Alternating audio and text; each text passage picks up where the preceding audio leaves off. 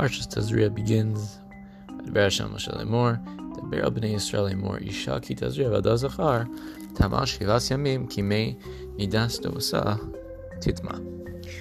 And the Sifra and the Gemara in Krisos learn from here that this whole parsha of Tumas Yoledes, of Korban Yoledes, and according to the Shotos and the Rambam, the whole din of Tumas Niddah B'chlal, Issur Niddah B'chlal, is not relevant to Goyim.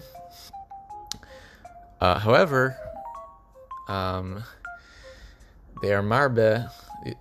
These sources, the Sifra and the Gemara Krisos, are marbe Shifcha Knaanis from the word Isha. And the Gemara Krisos explains why would you have a havmina that a Shifcha Knaanis wouldn't be b'chlal, Dinei Tumas Yoledes Niddah. And the Gemara explains that because why do you think they'd be P'turas? I mean, there's a din of Xerashav Allah Mi Isha. That's Mechayev Shifcha and Evid and all mitzvahs ki Isha. So why wouldn't they be Chayev in these mitzvahs of Leida and Niddah? And the Gemara explains that you would have thought that since it's not Shav B'Kol, it doesn't apply to men, so they wouldn't be B'chal the Xerashav Allah Mi Isha Kamash Malan. It is. Perhaps the Kamash Malan is that Isha, this is just a function of being an Isha. It's not, just because it doesn't apply to men doesn't mean it's not basic to Kedusha Yisrael. That'd be relevant to apply to Shifcha Knaanis. The only reason it only applies to women, really, it would apply to men also, but why is it? It stems from the biology of an Isha. Okay, so the thing is, though, it's a little bit weird, because if the Shiltos and the Rambam are correct, that this tells us that a Shifcha Knaanis, as opposed to a normal Goya, is Bichlal Din Niddah, and if Yisrael was a Bala, they would both be Chayev Karis. This din is surprising because, after all, what is the reason for a Goy not being B'chlal Issur Niddah? So, Midaraisa. So Rashi and Avazar explains that Goyim are kibasar behema, dam kidam behema, and therefore they don't have a din niddah. In other words, Rashi is extending the principle of the Gemara in Yevamos of Amadom al-Chamor, which tells us that avadim do not have chayes. He's extending that principle even to the realm of Niddah. So they wouldn't have din of Niddah either, because they're so mufkar. Laznas, in the realms of Be'ila, they're so mufkar that they're considered like behemos le'inyan dizinyan, and therefore there's no shaykhus of dinei Niddah to Goyim. If that's the case, one would have thought misvara that the same should apply to a Shifcha Knaanis, because even though she is ki Yisraelis le'inyan mitzvos ki Isha from La'ala, L'maisa, she still has a din of a Kadesha. A Shifcha Knaanis is the paradigmatic Kadesha. Right? That's how Unklos explains what Kadesha means in the Torah. Shifcha Knaanis. Le'inyan, like Le'inyan's nus, she's still B'chlal Goya, really, in that area. Her Shem Kadesha is something that remains from her past as a Goya. And in fact, the Yerushalmi in Brachos, Perek Gimel Halacha Daled, brings that some person, unclear if this was a Talmud Chacham or not, definitely this person was planning on giving Tazria-Metzora. He says he tries to be niskak to the Shifcha of Rebbe.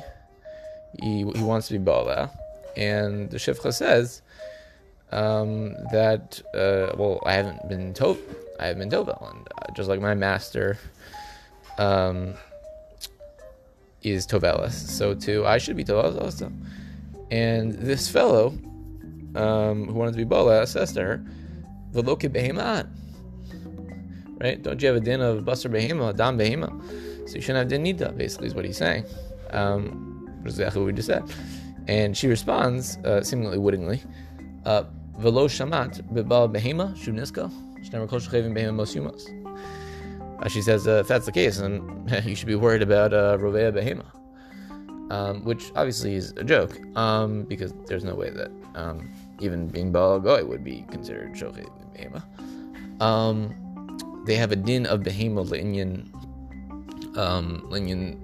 beila, inyan beila, but not actual physical behema, din physical behema, which would be relevant to shochev in behema. But it's unclear how seriously this should be taken. The halacha, the Chacham Tzvi, mentions this Yerushalmi, but he says, obviously it's just divrei havai. This guy was obviously a late son, giving into his Yitzhahara, trying to be Baal Azona. Not much to learn from here, but it does seem to be a valid thought based on that Rashi and Avodah Zarah. So food for thought. Why it is that a Shifcha Knaanis really is Bechlal Niddah. If really you would think she should be Bechlal Behema Lenyan Davar Zeh. You have to say that Lala Meisha tells you that she's Bechlal Niddah. Apparently Niddah is not just a function of higher standards of Kedusha Linyane Be'ila. It's just some kind of basic fundamental mitzvah to a Yisraelis. But it's food for thought to think about. Perhaps the answer is that what Rashi really means when he says that Akum doesn't have the Niddah because Daman is Kedam Behema, he doesn't mean that Mitzad Kedushas Be'ila. Rather, he means that mitzad tuma, being not being noeg gabi goyim, and as the Rambam in a few places seems to indicate that goyim don't have dinei tuma because they're kibehemos for these inyanim. And it's been in the Gemara Nazir Daf Samach Alef Amud Beis that Eved Kanani does have din tuma, while Kohanim and them din tuma.